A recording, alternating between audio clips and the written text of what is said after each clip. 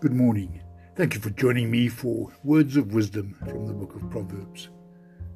Today we go to chapter 8 and I'm quoting verse 13 from the Passion Translation.